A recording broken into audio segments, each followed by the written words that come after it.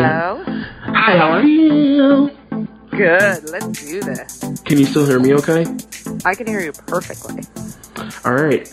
You guys, welcome to episode 23. I can't believe I've had 23 episodes of The Smush Room, the podcast that deep dives on the well-known and, more importantly, not so well-known hookups of your favorite reality TV stars.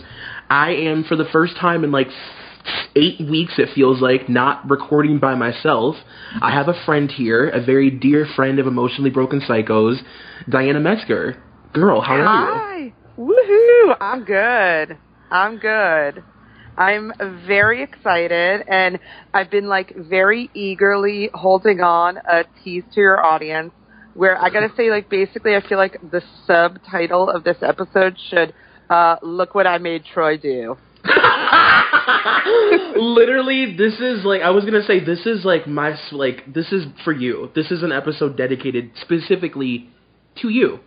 Oh my God, you're so good to me. My birthday is in a month. This is just like an early birthday present. It feels so good. You're the only person that I know, truthfully, in my entire life that could get me to do 4 to 5 hours of research on none other than my arch nemesis in life, Taylor Swift. Yes! And I know, most of, EBP Nation is and our dear friend Lori Weed is the only one who's like, yay! Lori's, jumping up and down right now. I'm doing you right, girl. I'm giving you a shout-out for, the only other, soul Taylor enthusiast. But, someone's got to hold it down. I love her. I just love her. She's a giant part of our zeitgeist. I can't just act like she doesn't exist. She's a huge part of my world, whether I want her to be or not. And the thing is I'm going to do this. I wrote all of my notes, and I already planned on doing this in a non-biased, non-hater.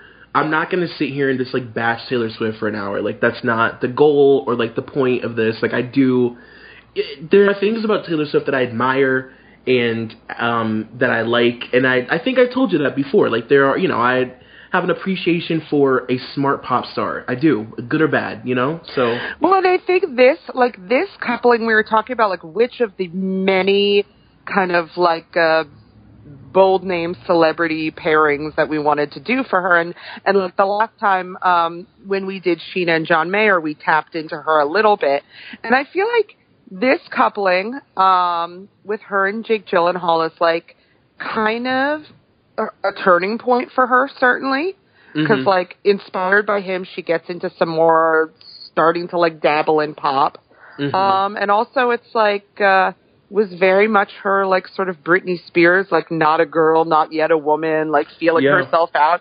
It was real turning point Taylor in a very interesting way. And what's so crazy is when I was doing research too, literally I was finding out shit about they're still being talked about as a pairing as of last week. There's still articles last week, and we'll get into this later, but that are he's still fielding questions about their relationship. And literally it's like walking, every man who dates Taylor Swift goes through Hollywood just avoiding landmines, because anything can trigger a conversation about Taylor Swift, and the fact that they don't have any choice on what is exposed about their relationship also plays a big part in it. But yeah, I mean, he's so, I think of all the men she's dated, he's probably the most staunchly private person. Oh, absolutely. So, one of those, private to the point of it being all right, dude, we get it. He's almost private to the point that it makes people want to know more about him. It's counterproductive.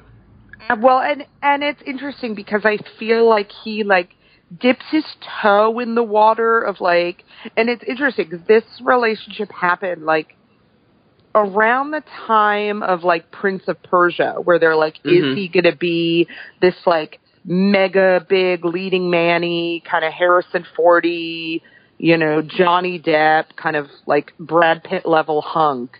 And I mean, as most of your listeners know, that was a big kerplunk in the toilet. No, right. But it's so interesting because I feel their relationship coincided with And I wonder if sort of like his reaction to like her burgeoning, just explosion of publicity and fame was like he kind of totally shirked away because like that movie was such a giant fail. Well, I wonder if that had been a success, if like they would have continued on in a relationship. And the other really interesting thing too, like to kind of touch on what you said, like this was also around the time that she was really, really starting to like sharpen her knives as far as like learning how to like fuck with the press and manipulate the media into like being a part of her narrative. It's almost like it was something that she'd fallen into before. But this time, she really, really like kind of took the reins and was like, okay, like this is really my like image. This is my brand. This is what I do. And like he really kind of was the guy that I think he was like the catalyst for her really like sharpening her skills, I guess. Absolutely. And I think there's something, I mean, as much as we now like dissect and criticize and hate or whatever on her kind of faux feminism, I think like this was a really kind of high feminist moment for me with her, because I think a lot of her like turning point in this was her being like, screw you for wanting me to like hide my fame. Like, screw you for wanting me to like turn down the brightness of my light because, your movie was a big like failure and you're kind of like figuring your way out and I'm like have a rising star. Like, no, I'm not going to like turn myself down for you or tamp myself down for you. And what I love too is that like, most of the time I think about, and as I do right before you called, I was looking at my Us Weeklies, catching up on my Us Weeklies with my coffee, with stories.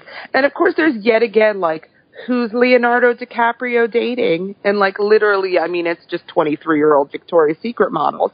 But like all those models, no matter what they do, they'll always be connected to like, oh, she dated Leonardo DiCaprio. And I kind of love that with Taylor Swift, it sort of like flips the script. Like no matter what these guys, no matter what they've done, they'll be known as like Taylor Swift's ex-boyfriend. And I think there's something a little weirdly cool about that. That's very true, and I do 100% agree with you. When I was like reading all this stuff about their relationship, one of the things that I like sort of anchored myself to like shepherd myself through the hours the trauma, the shock therapy. No, I really was like, I thought it was like really cool that she, he did want her to like hide her face and like not be too Taylor Swift for him because, he's in a weird point in his career and he's also like private. And it's like, well, you're fucking Jake Gyllenhaal. Like something that really bothers me about people like Jake and Maggie Gyllenhaal is that it's like you're private, and I understand that you have to like, you live in Brooklyn and you want to like maintain a certain level of like normalcy for your children and like for your lives and for yourself, and like I respect that and I think that's really cool. But there's also this like very like pompous sort of like, it's like you're private to the point of it almost being like an obsession. And well, it's interesting too because so Maggie, like I think like Maggie Gyllenhaal's kind of like cherry-picked roles that kind of not keep her under the radar, but keep her in this like indie circuit, except for her turn in the Batman movie. But even that was kind of, did she replace Katie Holmes or did Katie Holmes replace her? I think she replaced Katie Holmes. Holmes. That's what I think, too. But even she, like, I don't know. I feel especially with Jake Gyllenhaal, I don't know. Like, Jake Gyllenhaal's, like, tried to sort of court this leading man thing and do some big budget movies. And I think there's just a level of, like, you would be slightly happier if you kind of embraced. Yeah. If you embraced your fandom. Exactly. I agree with you. I think people, especially with him, because he's handsome and he dates these like very high profile women. He's not dating like a normal chick he meets off the street, or even like a semi-known novelist. What I like about, like, Maggie Gyllenhaal and Peter Sarsgaard is they're kind of like that same level of indie movie. Like, people love them because, like, they seem like they could co-star in every single indie movie together for eternity. Yeah. Well, that's what their life is in the movie of my mind. But, like, Jake Gyllenhaal is dating, a Kirsten Dunst in her prime, Reese Witherspoon. Like, what are you doing? And I wonder if it's really interesting because Reese was recently quoted too as saying, like, don't try to date a man who, like, will try to tamp down your ambition. And I wonder too if, like, obviously people immediately are like, she must be talking about Ryan Phillippe. But I wonder if she's also talking about Jake Gyllenhaal. I could completely see that. Like, he dates these very powerful women. I think maybe it's immaturity. But, like, he's obviously attracted to these very kind of, like, bright, shining star women. And then maybe he just kind of freaks out when he's in it. So it's certainly what seemed to happen with him and Taylor. And no, you're right. Maggie is more of a, like, Maggie does sort of live her truth. See, the thing that bothers me about Jake is that Maggie, like, lives her full truth. Like, she doesn't want to be at that, like, level of fame, and she, like, doesn't, like, dip her toe in the pond when it's convenient for her. Like, Jake, like you said, will date some extremely super high-profile A-list actress and be like, don't look at me. It's like, dude, get over yourself. You know what I mean? You can't, like... He's one of those people that I feel like will secretly every once in a while, when it suits him, like contact the pops to come like get him somewhere, but then like claim to hate that and like want his privacy the way like an Angelina and Brad would do in their prime of like, we're going to the beach today, just so you know, kind of thing, but also like, don't look at us. It's like, you're not, like, just calm down. You know what I mean? This year you were starting, what's that movie called, Prince of Persia? Yes. Sir, just calm down. Yeah. Let's just simmer it down a little bit. Or simmer down and, like, lean in. Like, if you're gonna do, like, a big-budget Disney movie and you're wondering why it flopped, one, it was probably bad. Two, you were one of those dicks who was, taking a role from what could have gone to a person of color and should have gone to a person of color. You are not Persian, you jerk. Right. At least, like, lean into fame and lean into the fact that you, like, want to be a leading man. Right. You are an Oscar-nominated, like, at this point, you are not going anywhere. So just lean in, like you said, just embrace it. Yeah. And it makes me think about, like, the Tom Hiddlestons of it all, which is, it was eye-rolling because it just seemed very convenient for Taylor. And...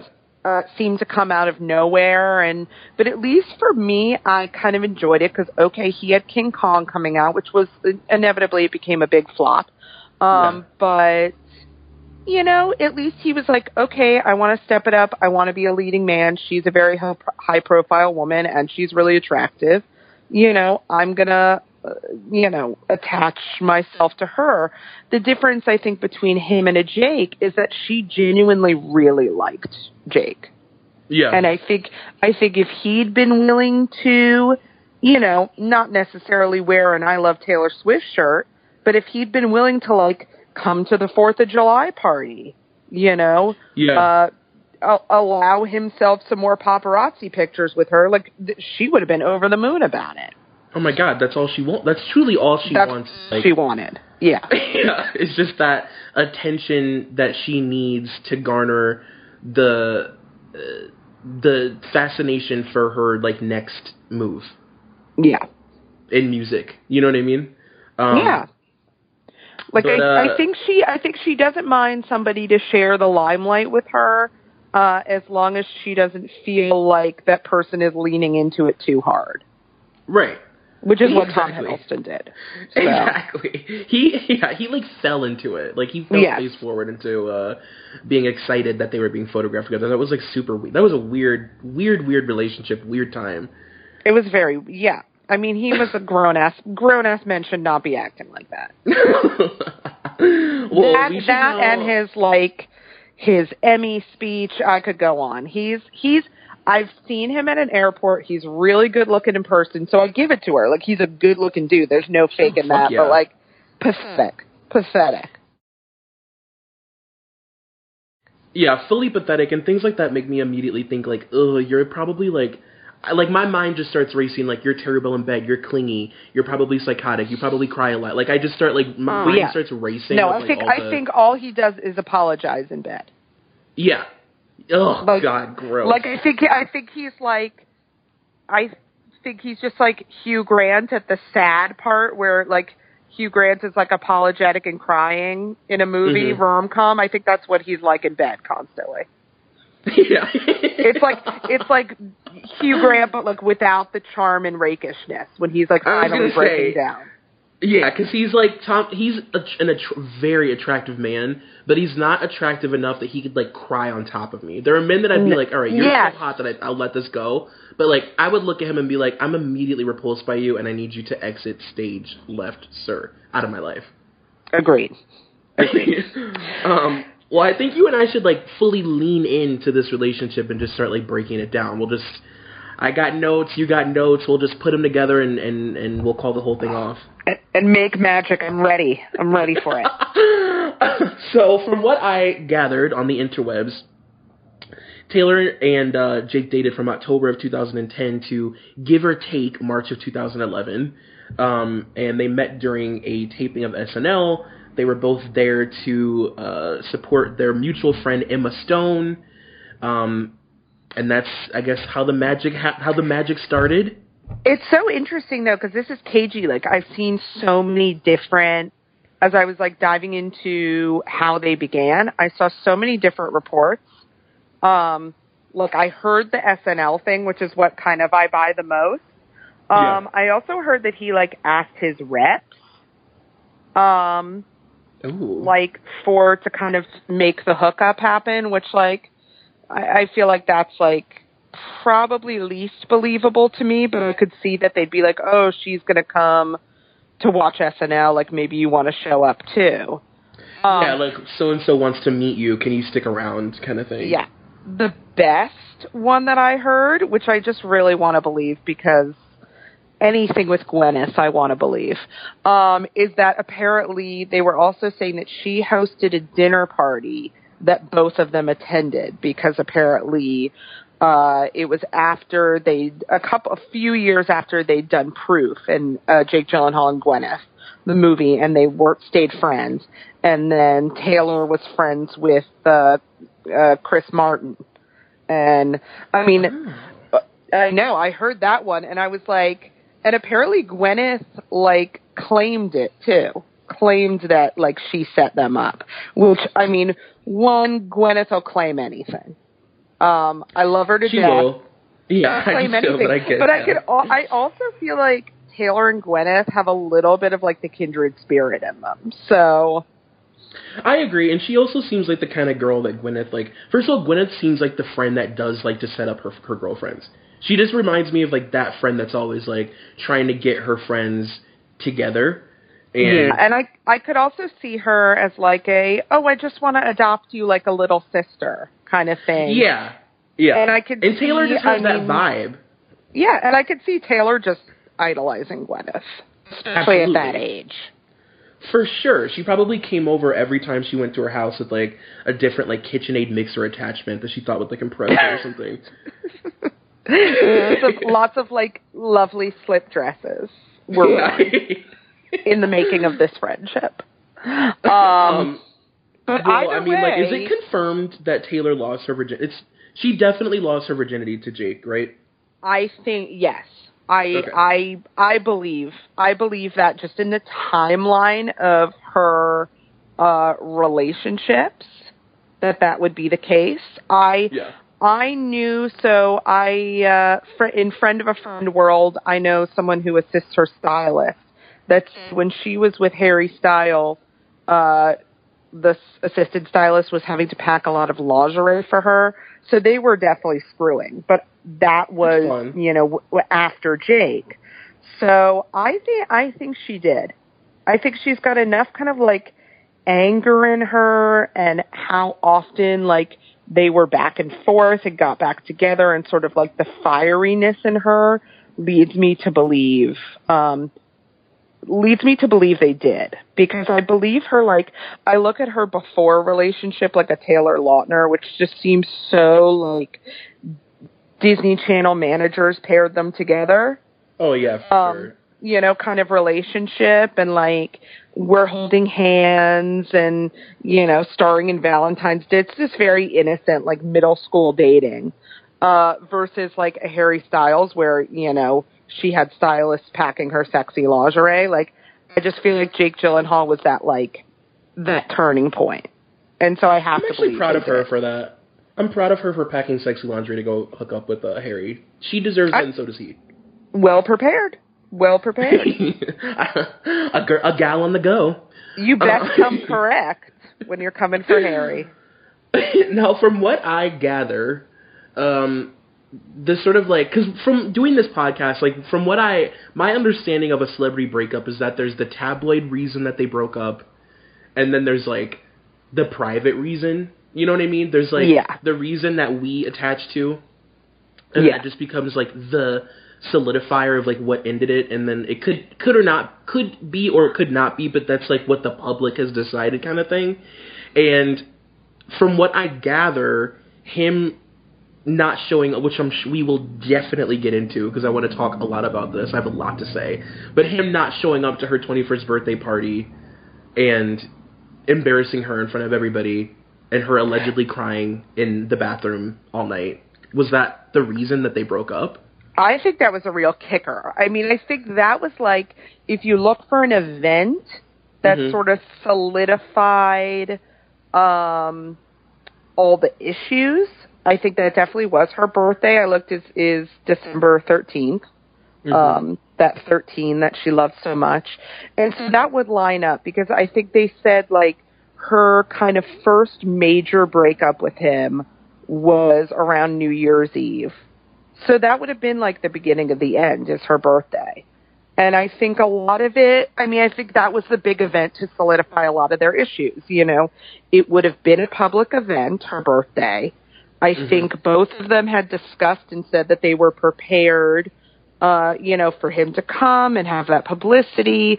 So not only would it be making, like, it would be making a big public statement for him to come and be her date. And he doesn't show. And he doesn't call. And so it's basically him saying, you know, I know this is like a special day for you as a human being, but screw it, because I don't want to deal with the publicity.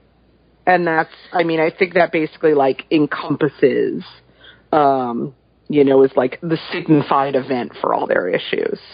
Yeah, and then after that was the like, you know, beginning of you know, what gets spelled out and never ever getting back together is the like, we're done, but then he calls me, but then we hook up, but then we have a fight, then we, you know, that lasts until March. And, okay, so I want to, and this is why, like, I need your expertise, because obviously I want to, like, get into what was going on in her life prior and what was going on in his life prior and all those things. Yeah. Can you just walk me through, because, okay, I'm just going to explain my, like, Taylor journey to you for a second. So go for it. I started to embrace Taylor Swift, like, during the Red album. And I wasn't like somebody who would like purchase an album. Like, I definitely purchased 1989, and I will purchase her next album for sure. But I was like warming up.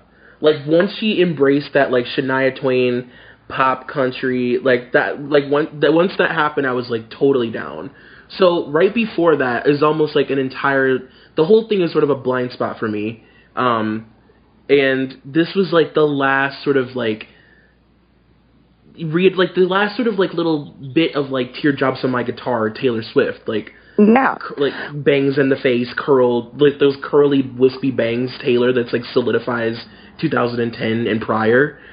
I don't know anything about, really. I mean, I do, but I don't. You know what I mean? Not like as much as you do. Yeah, I mean the short form version of it, because I got into her when she like did her self-titled album, and which was that first album. She had a song, Tim McGraw. I mean, basically the men in her life really early on were, you know, high school boys, local boys, especially like until she started to dabble in, this is going to be terrible. Let me look up. Do you happen to have in front of you? I don't have in front of you. What was the album right before Red? Was it Speak? Is that what it's called? Was it Speak Now? Speak Now, no. Yeah, no? Speak Now. And that's when she started to dabble in, like, referencing celebrities. Like, she did Dear John in that. Mm-hmm. And she, like, had a song, which is one of my favorites, Enchanted, which was about, like, the Owl City guy and their kind of meet cute. Like, she started to dabble. But before then, she was just writing about kind of her high school experience as high school boys. It was really relatable. And it was kind of this very fresh thing for country. And it was kind of like a turning point with girls in country where they could reference songs of like the generation right before. So there's like Shania Twain, Faith Hill. She was essentially like adopted by Tim McGraw and Faith Hill and like sort of like ushered into the business with them. And I think she toured with Tim McGraw. So like up until then, most of her songs and her like dating experience was these kind of high school boys that she was involved with, local boys. And it, you know, and it actually like seems pretty amicable. Like when these guys get interviewed, they're like, oh yeah, no, we have like cute relationships. You know, she does talk about when like Love Story, which was her big breakout song, you know, that was about like a boy with some tattoos that her like parents didn't really like. And, you know, it was very, it was just that very relatable edge, which I think really hooked in so many of her fans. And I think like before some songs on Speak Now, but especially on Red, where now she's connecting through her fans by saying, you know, I'm going to call people out in song and I'm going to make it pretty known. Like, Girlfriend, even on Speak Now, but especially on Red, used to code her liner notes. That's why people, like, really, besides, like, selling her albums at Target and doing some bonus songs, which the bonus songs on Red we'll talk about are aces, because especially one of them references the birthday party Jake did not show up to. But also, like, being in possession of her actual liner notes, she literally, like, does little codes, like, capitalizing certain letters, so it's, like, a puzzle for her fans to see who she's writing about. So I think, like, she's been pretty savvy because she's gone from writing these songs that tap into her teenage experience that feel super innocent to saying, like, okay, obviously I'm a big celebrity now. People know me. So, like, my life is not that relatable. So now I'm going to say, like, I'm treating my celebrity life like a diary and sharing that with my fans. So that's how she sort of like transitioned in a really interesting way. And like I said, that first big like celeb relationship was the Taylor Lautner relationship, where he was like peak Twilight. They starred together in that middling, I won't say mediocre or wretched, I'll say middling, to be polite, because I believe it was a Gary Marshall film, and rest his soul, I love him, Valentine's Day. And they played a couple, and it was a very, you know, she wrote on Speak Now, Back to December, referencing basically that he was like a nice guy, and that, you know, he loved her, she didn't love him, and like, so there was that, like, regret that, like, you know, she wasn't ready for the nice guy. Which, even though he's a celebrity and she, like, shared that information, like, that's pretty relatable for her listeners, too. That, like, nice, cute boy. I mean, most of her listeners don't have boys with abs like that, but, you know, the nice, cute boy that treats them well, and they're, you know, 18, 19 years old and don't want anyone who treats them well. So, you know, there was that. And, like, I appreciate the fact that, like, I mean, I've said this before, I appreciate a pop star that knows how to, like, play the game. And I appreciate anybody, not even just, like, from reality stars to, like, actual fame, like, celebrity, A-list people. I like people who lean in and are able to, like, put their finger on the pulse of what the public wants from them. Because I think that does take a very specific sort of, like, innate talent that you're either born with and you either have or you don't. And I think that's what, like, the it factor is that it's, like, there's, like, this difference between what you want the public to think of you and what the public does think of you, and you leaning into that in a way that benefits you as well. Well, and I think, like, knowing how to transition is super important, too. Oh, yeah. In a way, you know, and that's why, like, this newest album, Reputation, I'm still, like, I'm digging on the songs. I think they're bangers, but I'm still I've been nervous for her. I'm, like, big sister nervous for her because I think with a lot of stars are really smart. Beyonce's one of them. I just watched last night Lady Gaga's documentary, which I thought was just, like, spot on. Yeah, it was life-changing. Oh, my God, it was so good. And I think it's just, like, in the forefront of my mind that I think about, like, the best pop stars are ones that know how to transition with their audience without feeling phony or forced. So I'm like, you know, kind of out of the realm of what their fans want, i.e. like Katy Perry's latest album, which feels a little desperate. Yeah. Just to, like, latch onto the zeitgeist. And I'm a little worried about Reputation, but I'm holding out till November. But, you know, especially at that time, I think Taylor was really smart of realizing, you know, I'm now dating celebrities and that's not really relatable. So my way to connect with fans is, like, to be vulnerable, and that may involve, like, calling out, you know, exes and basically, if I can't, you know, keep a diary like a normal teenage girl, or boy, that my songs will be my diary. Yeah. And you're going to know who it's about, because just like any teenage diary of bad poetry, she, in her liner notes, spells out exactly who it's about. You know, so I think there was something really cool about that, and especially, like, she earned her kind of Red transition, because that's what she sort of said she was staking her claim on. Like, I'm not going to hide from my fans. They're going to know who my relationships are with, and in effect, they're going to know who the songs are about. And, like, okay, so I've talked about this a lot on this podcast and just, like, in general, like, mostly stuff I've done with Molly, with, like, Britney and stuff. I call it the Madonna effect. I've always just referred to it as the Madonna effect of, like, Madonna created this format, and it's now she literally created, like, the modern day version of what it means to be a female pop star, where, like, you do have to transition and sort of, like, reinvent yourself with each album, or else you won't really be considered in that sort of, like, upper echelon, like, 1%, like, diva category that a female pop star has to represent, of being all things. And I do think that a lot of people, like, a lot of female pop stars fall victim to the Madonna effect because it's unnatural for them to, like, I don't think it's natural.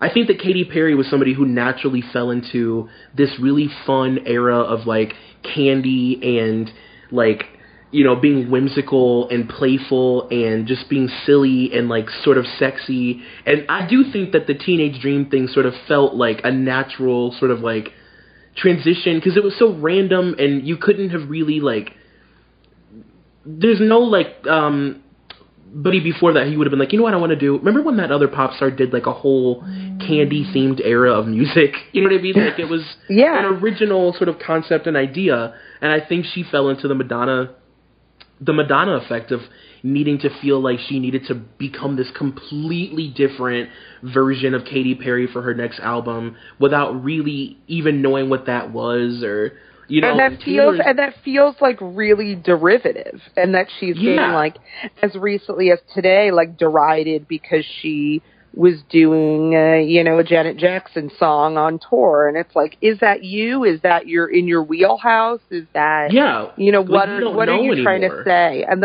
that's like, I'm a little worried about the like reputation of it all, but I'm also one of those Taylor fans that she was my gateway drug into country music, and now I'm really into country music, and I go see country artists on tour. Like, country radio is what's playing on my radio. Like, it's guilty pleasure, but I also try to embrace it. But she was my gateway drug. You guys, I hate to cut you off, but at this point, I think you know the drill. You've got to be a Patreon member to hear the remainder of this episode. So, go to patreon.com/ebpsychos. At that point, you will be asked to donate, and then when you donate at this level, you'll get this podcast, you'll get the remainder of all the episodes every single week. You'll get Liz Bentley's Feathers in My Hair, which is the Teen Mom podcast. You'll get me and Molly's Brittany and Kevin Chaotic special. You'll get all the stuff that Molly does exclusively through Patreon. It's well worth it. And also, if you're not a member of our Facebook group, go to mollyandthepsychos.com. It'll take you straight to it. And all we do all day and all night is talk about reality TV. It's super fun. So, like I said, patreon.com/ebpsychos and mollyandthepsychos.com.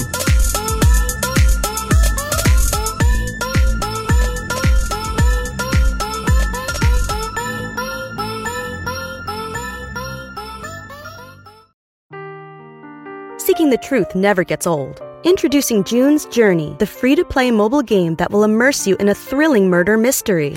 Join June Parker as she uncovers hidden objects and clues to solve her sister's death in a beautifully illustrated world set in the Roaring '20s.